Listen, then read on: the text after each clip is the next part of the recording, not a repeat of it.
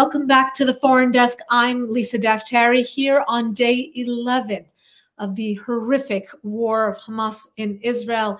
And as the death toll is climbing, as we are figuring out more, President Biden has announced that he will make a visit to Israel on Wednesday to perhaps work out a de-escalation and hopefully release the hostages still being held by Hamas. We continue trying to make sense of all of this as news broke just an hour ago about a hospital in Gaza being bombed. Of course, the Palestinians claiming that this was an Israeli missile strike, and Israel claiming that this was a misfire by Hamas. An investigation continues.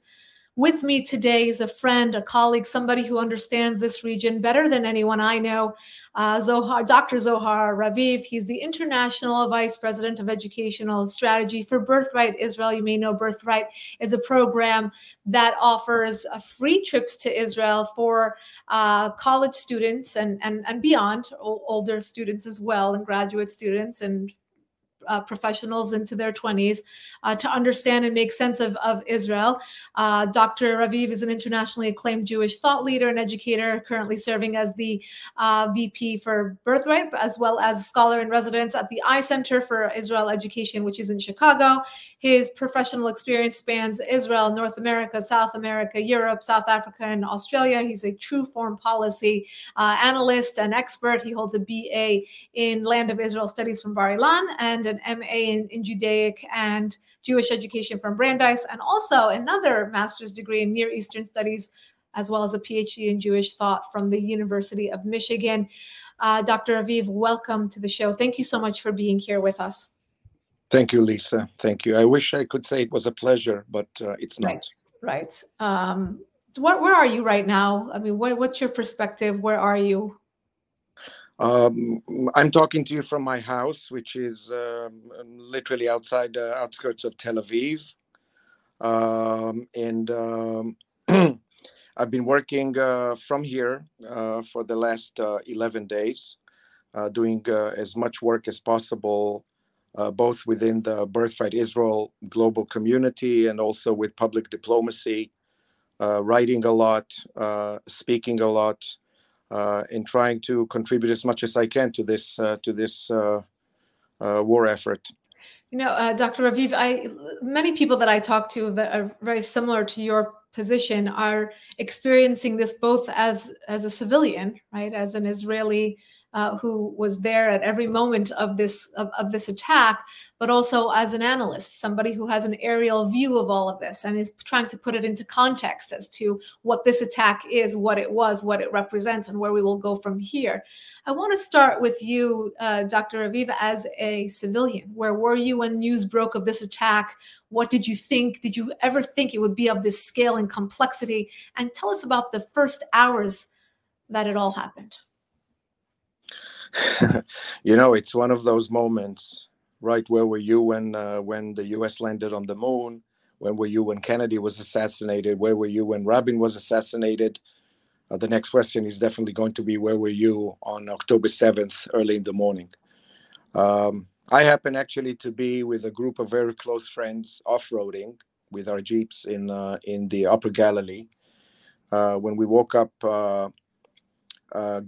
starting getting WhatsApps about a missile attack on Israel, which is obviously troubling.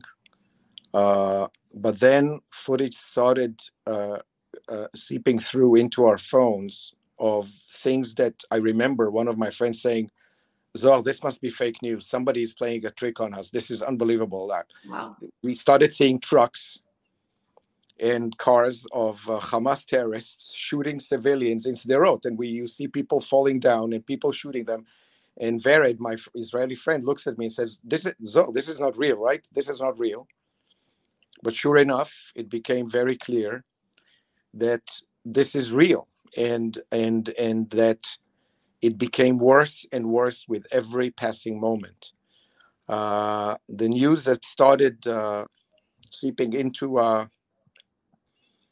the civilian arena were just horrific, beyond imagination. It's something that Israel had never witnessed before. And it soon became very, very clear that Israel is facing the worst civil catastrophe in its history. And we needed to take it from there. We needed to take it from there. I want, Lisa, with your permission, to say something right from the get-go, because I, as someone who analyzes and deals with these things and tries to see it also from a civilian perspective, I see a lot of people that use the word narratives, context, history. Let's try and understand. And I want to be very, very clear. What we witnessed in Israel, the atrocities that were played against innocent civilians, babies, women, elderly, have absolutely no context. They completely transcend narratives. They transcend religion. They transcend any form of territorial dispute.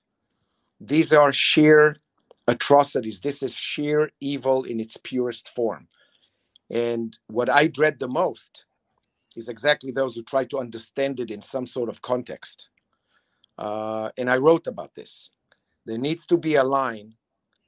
And I was me, and as any other Israeli that was truly impressed by Joe Biden's courageous address, where he drew a very clear line between political dispute and this kind of sheer evil brutality against civilians. And we need to keep on pushing this line forward to explain to human beings all over the place, no matter where they come from, that there needs to be a clear line between good and evil. And when it's breached, we need to speak against it. But Zohar, as somebody who's covered so many wars and a lot of terrorism, it's interesting to hear you speak, because when I take myself out of the equation of somebody who's been covering this knee deep for the last 11 days, and I try to come to it from fresh eyes, I'm hearing you as an Israeli, as a civilian, first and foremost, not in your capacity as an op-ed writer and a thinker and somebody who shapes opinion, but just as a civilian, as a victim of this. Why should you or anyone in Israel go around having to defend this narrative? Did anybody have to go running around defending 9/11, or did the victims of ISIS, the Yazidis and the Assyrians and the Iraqis and the Syrians, have to walk around defending ISIS, Daesh, and their attack? That's Lisa. That's the great irony and the great paradox of the Israeli condition. The level of hypocrisy, the level of double standard that is applied to Israel on almost every front is also something that needs to change. I want to be very, very clear. From my own standpoint, I'm not defending Israel because I don't find Israel at fault. I'm explaining my vantage point. I'm trying to explain where I'm coming from. I believe that I represent a lot of Israelis, if not the overwhelming majority of them, right, who are not only utterly shocked and devastated by this, but also really want the world to see Hamas for what it is and understand that Hamas will not end only with Israel. They need to understand that this kind of ideology is a threat to the entire free world. But Zohar, I'm going to play devil's advocate and push back again on what you're saying. Yes, you are only explaining what happened. Let's flip this and say Hamas would have had 1,400 casualties in France. Okay? In France. October 7th, the French people wake up to this, and I don't wish this on anybody. I just want to put things into perspective in terms of narrative. Do you believe that the last 11 days, French people and their supporters around the world would have to just take to social media and to op-eds and to television interviews to explain what Hamas did? No, I don't. I don't think that any other place on earth would need to explain this. And that's exactly the sheer absurdity of it all, where people take such carnage, such despicable, inhumane behavior, and still try to pack it within political, territorial, ideological, or religious narratives. And this is why my main claim is that if you are a human being, if you claim to have any sort of consciousness, you need to stop and say, no matter where I come from, this is unacceptable, period. Right. Irrespective of the country, irrespective of the land, irrespective of whatever you want to look at it. This is unacceptable, period. Right. But unfortunately, that's not the case. But I can tell you from a civilian standpoint, and Lisa, you know this, but a lot of people outside don't know this. The Israeli civilian infrastructure, this is not surprising to me, but nonetheless, the Israeli civilian infrastructure has yet again proven itself as an incredible infrastructure to now support, aid, console, and assist the thousands who've been affected by this directly. And we're not only running a war against those barbarians of Hamas, we are really engaged in a war of healing, where every Israeli citizen is fully committed to.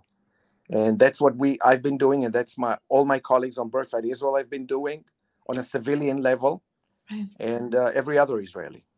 You know, I want to segue into your work for Birthright because I think there's such a parallel here, right? You serve as an educator and somebody who has to get into the mind of the constituents that you bring to Israel. So we're talking about college age, young professional, many of whom, or their friends and colleagues, are out on the streets of Los Angeles, New York, Chicago, London, all over the world, showing support for Hamas. I want to just stop, and because of the years of experience you've had, I know that you've been battling narratives, to use the word. I know you've been battling or trying to unprogram people and the way they have been taught. You know, we had a Columbia professor call this awesome. And I just read a few minutes ago that Columbia will not be taking punitive actions against this professor. Another professor at Cornell said that it was exhilarating when he found out that Hamas had such an attack on Israel. We had a professor at Stanford that singled out Jewish students in the classroom. I mean, unpack this for us. How did this happen? And here in the United States, and I mean, how do we even go about educating people or correcting this? First of all, Lisa, as disheartening as everything you're talking about is, and it's not only disheartening, I'm going to be very blatant about this. I myself used to be an academic. I used to teach in fantastic academic institutions in the US. All of those examples that you gave are not only shameful, are not only disgraceful, they present the complete lack of moral backbone of those academics who did what they did. They're there to be popular and not honest, in my opinion. And they want to kind of run with the flow. However, having said that, I truly believe that the overwhelming majority of both Jewish and non-Jewish students on American and other campuses around the free world do not take active part in this cacamamie of radical rhetoric. However, they're being affected by them. And for me as an educator, I acknowledge that they constitute what I call a silent majority that increasingly starts to feel as a silenced minority. And when a silent majority starts to feel as a silenced minority, then truly dangerous things can happen. So from an educational standpoint, from a social standpoint, we need to invest in them, in those 95% who do not rally and chant all kind of abominable statements without knowing what they're talking about, but want to learn, want to understand the complexity. And for that, we are prepared to have and we have an incredible infrastructure of education that allows them to really look at the things from multiple perspectives and make a sound decision based on experience and not based on slogans and myths and sometimes brute disinformation. So let's take this to the core. I mean, how does this happen? How does, I'm not talking about the students who have some sort of connection to the Palestinian world, or because that is just familial, brainwashing, or it's just that's what they learn. Again, many people from the Middle East calling out Hamas, siding with the people of Israel. I must say that as well. I'm seeing a lot of that, and it's very heartwarming to see people understand the truth of what's going on and really condemning Hamas as a moral issue and not having the political discourse now. But let's talk about those. I mean, that average American student, the woke, if you will, that comes to, we just had a horrific protest here in Los Angeles, for example, on Saturday. The things they were saying on the slogans, they were saying it wasn't about supporting the Palestinian people. It was truly genocidal. They're saying they want all of 48. They want 6 million wasn't enough. We're going to come for the rest of you. No shame, zero. They weren't holding back at all. How does that happen? How does the average college student or a young professional sign on to truly, want to be a part of this movement and support a terror organization? That's a difficult question, and I think that it's a very, very difficult question. But I think that, to be honest with you, after having followed the trajectory of this kind of radical thought for quite a few years now, I am shocked, I am disgusted, but I'm not surprised. I'm not surprised. People who made it already their business to have an approach that says Palestinians are always right no matter what, will also justify the genocide of Jews and say this is just a means to a higher end. I think that in many ways, what happened in Israel and the ensuing protests, the like of which you just described in LA, New York, and many other parts of the world, should be a serious wake-up call to the free world, to its leaders and its citizens, because I'm telling you, this will not end in Israel. And if you think that this is something between Palestinians and Israel, you are dead wrong. No pun intended. This is a clash of morality. It's a clash of civilizations. It's a clash of the future of the world. And it is a clash that tries to tie politics and narratives and territorialism and religion in order to justify its end. And the end is very, very clear: to get rid of Jews and Israel, and ultimately to get rid of everything else which is not me. Unfortunately, Go ahead. Go ahead. No, but why that cause? I mean, there's so many causes. For example, this last year I covered the Mahsa Amini protests from Iran. You had the majority of 80 million people come out onto the streets and tell us our eyes are being gouged out. We're being executed for peaceful protests. Women are being raped and dragged through the streets with their hair. Just for showing a little bit of their hair. I mean, Mahsa Amini, 22-year-old, was taken in by morality police. Iran's regime beat her so badly, she slipped into a coma and she dies, right?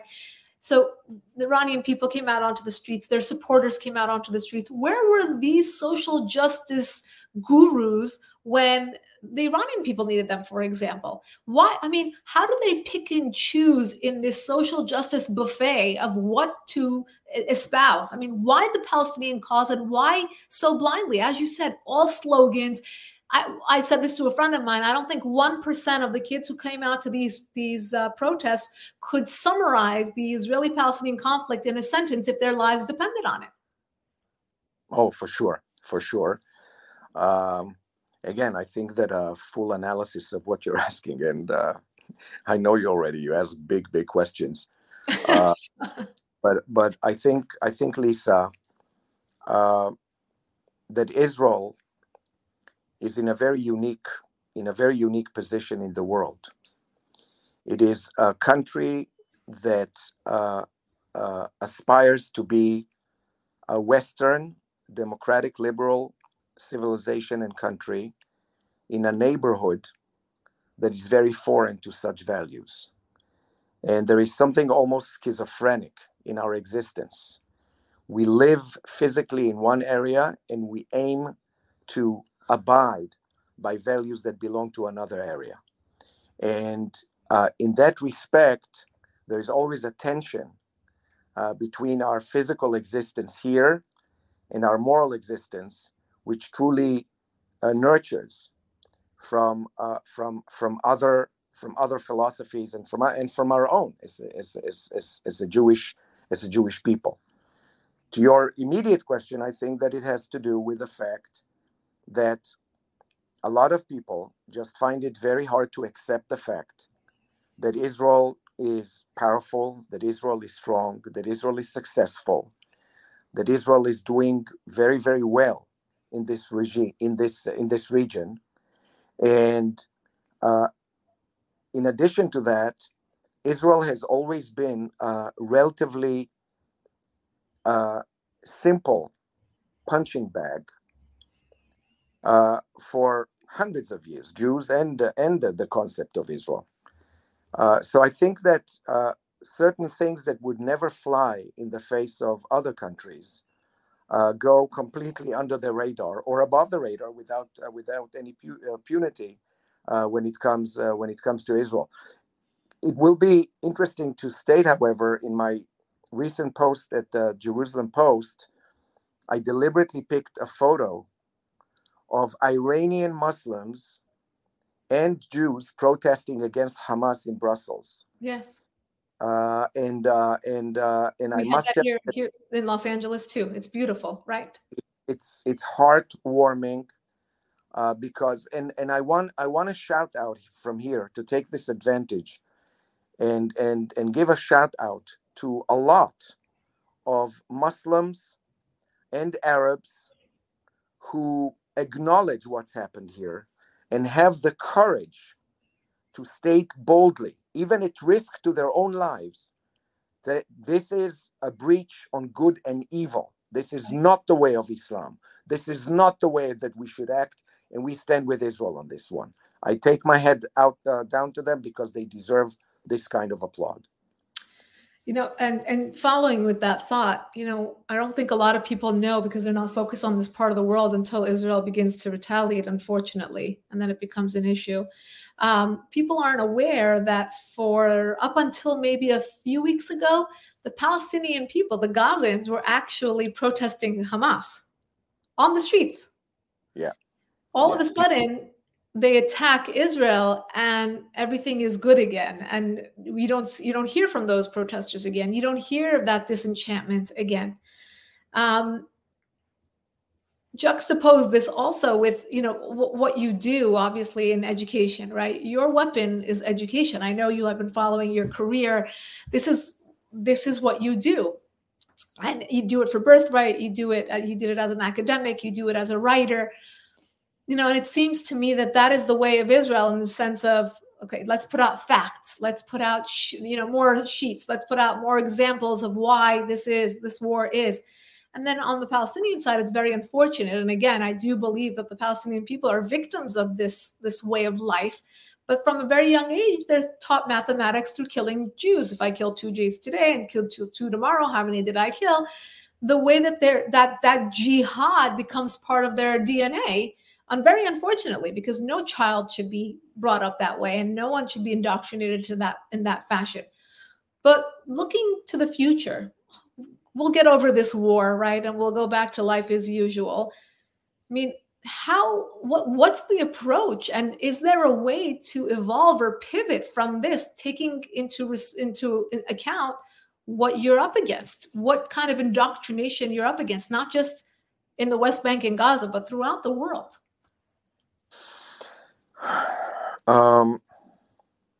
Let me start with saying what we try to do with our own Jewish young adults as part of our belief as a Jewish value, we try to make a very clear distinction between the concept of unity and the concept of uniformity.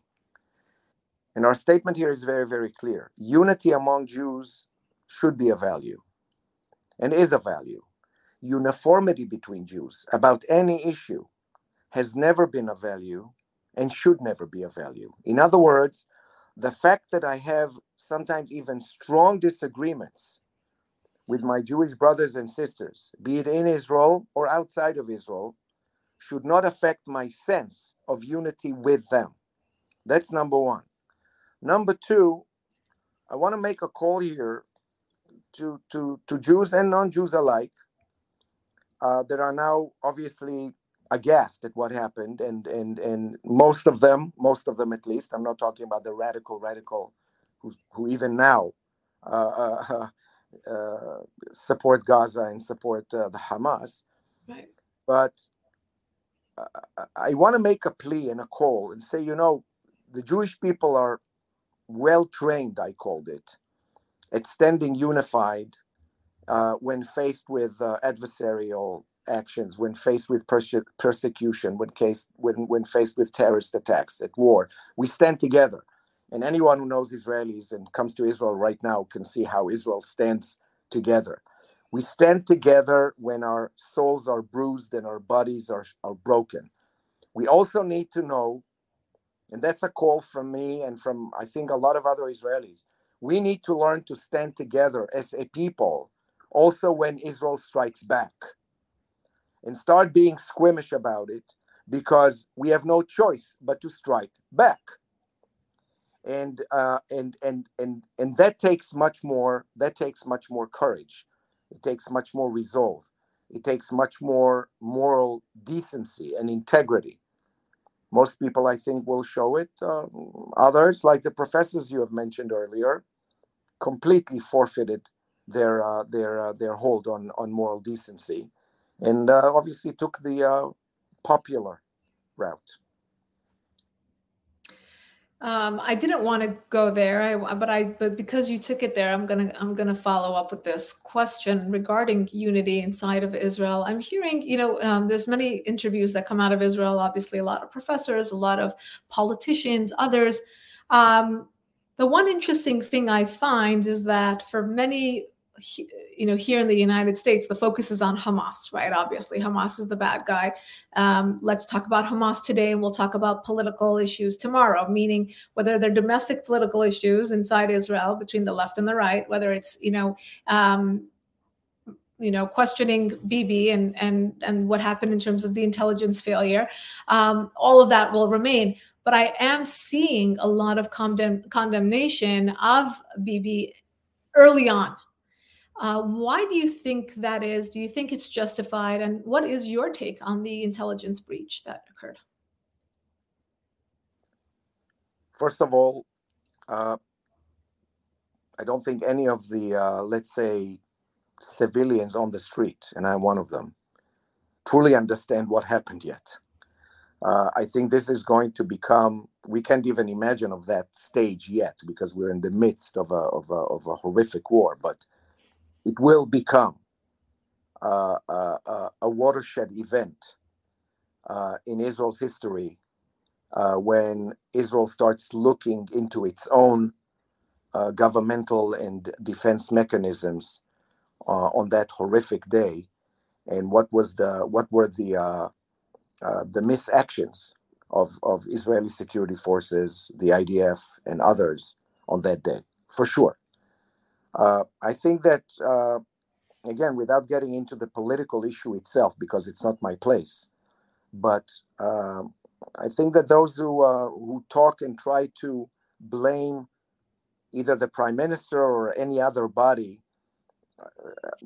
I can understand that they're carrying forward great anger and frustration, which had bubbled up inside them way before this horrific event. I mean, everybody who follows Israel knows that until the October 7th, Israeli society was pretty in a lot of tension between different elements about the judicial reforms and about a host of issues.